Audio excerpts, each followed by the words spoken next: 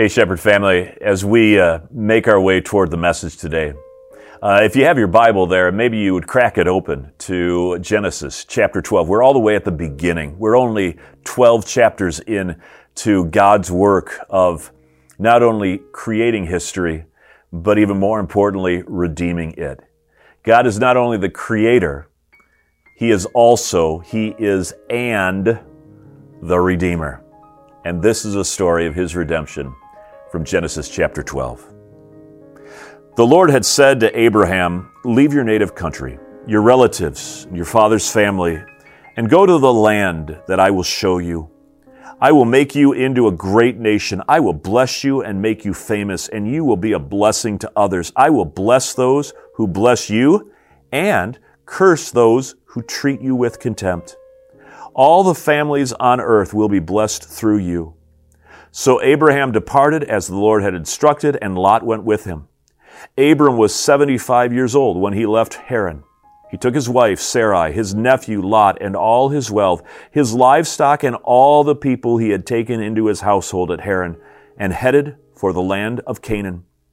When they arrived in Canaan, Abram traveled through the land as far as Shechem. There he set up camp beside the oak in Moreh. At that time, the area was inhabited by Canaanites. Then the Lord appeared to Abram and said, I will give this land to your descendants. And Abram built an altar there and dedicated it to the Lord, who had appeared to him. After that, Abram traveled south and set up camp in the hill country. There he built an altar and dedicated it to the Lord, and he worshiped the Lord. Then Abraham continued traveling south by stages toward the Negev. I bring grace to you and peace from God our Father, through our Lord and Savior Jesus Christ. Amen. What's the destination for you in 2021? We know this, that the destination we thought we might have back in January of 2020 was not the destination that we actually experienced. All of a sudden, late February, early March, this pandemic hit. The world came screeching to a halt. It was a hard stop. And all the plans that we had, vacation, college, just general life, restaurants we were going to continue eating at, all of that screeching halt. Here we are at the beginning of another new year, 2021. What are the plans that you have on your horizon? It's a question for all of us. Maybe we've made New Year's resolutions. Maybe we have taken the risk of actually getting airline tickets or cruise tickets in order to start traveling again a little bit later on in the year. What are the plans you're making? Because if those plans are not focused on God's divine and for you, then we may end up being just as disappointed by December of 2021 as we were maybe in November, December of 2020. Today we start a new worship series. It is the promised and the destination we all long for. We recognize that God, who started authoring our story the moment we were conceived in our mother's womb, is a God who continues to desire to write that story today. That no matter what we have done, no matter what shame and guilt we carry from previous years in this 2021, we know that we live as God's redeemed people. Abram, Sarah, they lived as God's redeemed people. And they listened to the voice of God speaking to them, leading them to their promised land. It was a physical, geographical place. We may not get a new geography, we may not move to a new zip code, but here is the truth, that no matter what, there is a promised and for your life and mine. Not because, by the way, I'm just some pie-in-the-sky preacher. Not because I believe in a prosperity gospel as it is defined in this world. It's because there is a God who is writing history. And this God is good. And every good and perfect gift, it is said in the New Testament book of James, comes from above, from the Father of heavenly lights, in whom there is no shifting, no turning, no shadow of change.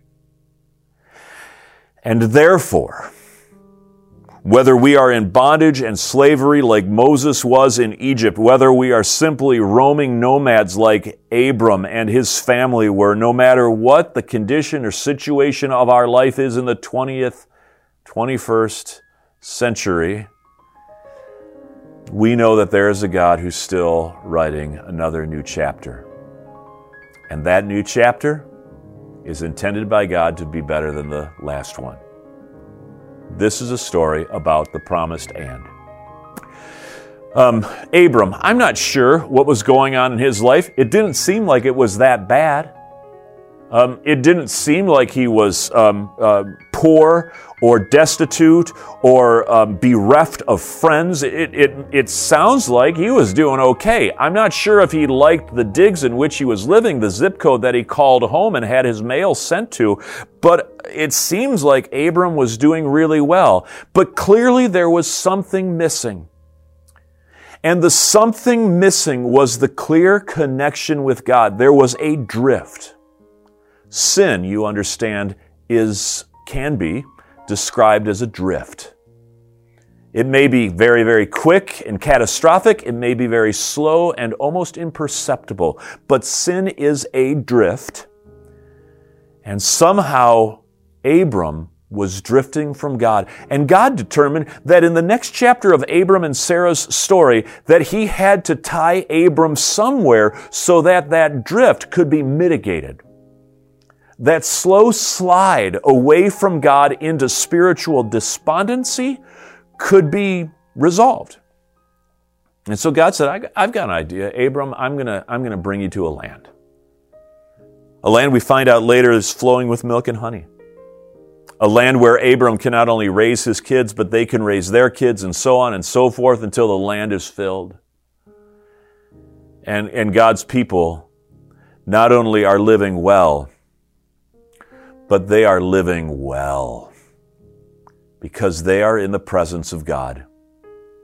They are in the company of angels.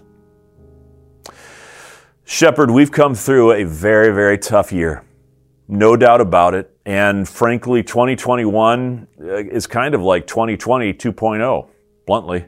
It hasn't started out really favorably. We've got tumult in our United States Capitol. We've still got uncertainty with the economy. Many of you who may be listening are dealing with either unemployment or lack of employment or deficient employment, or maybe you're just worried about how your finances in retirement are still going to make sense 9 months, 12 months from today. We've got a lot still stacked up against us in terms of this pandemic. And if you're only in group 1B, you're hoping that they get to group 2, 3, and 4 for the vaccine soon. It's easy to forget, to slowly drift away from the truth that there is always a promise that God is leading us toward. Jesus Christ, when he came into this world, was God's way of saying, look, if I can't bring you to a promised land, then I'm going to bring a promised land to you. And I'm going to replace that promised land, that zip code, that geography with flesh and blood person named Jesus, my son. That's the amazing piece of the promised and we're talking about today, is that it's not something concrete that you have to go to. It's not a destination that you have to buy a plane ticket to travel to. No. It is already a Savior who has traveled here, who has purchased and won you by his destination on the cross to be his own. And so today, I just want you to rest in this truth that there is a promised land for you, and that promised land is none other than Jesus. And you don't have to go anywhere in order to discover him.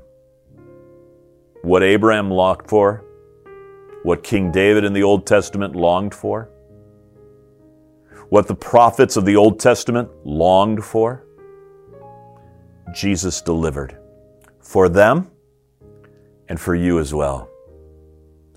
We start with this truth, There is a promised land for you, and by faith, receiving Jesus as your Lord and Savior, trusting that God miraculously, mysteriously offered His Son physically into this world for you. That's the heart and soul of the Christian faith.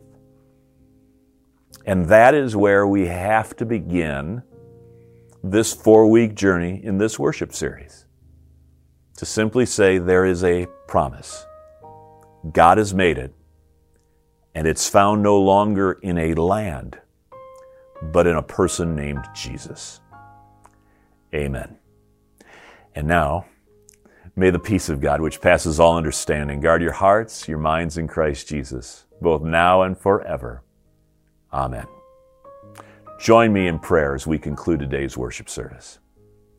Dear God, heal us, heal our country, heal this world through the ministry of the gospel. In Jesus' name we pray.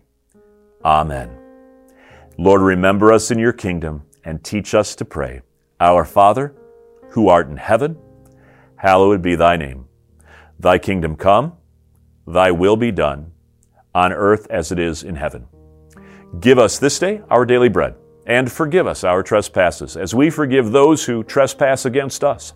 Lead us not into temptation, but deliver us from evil. For thine is the kingdom, the power, and the glory, forever and ever. Amen.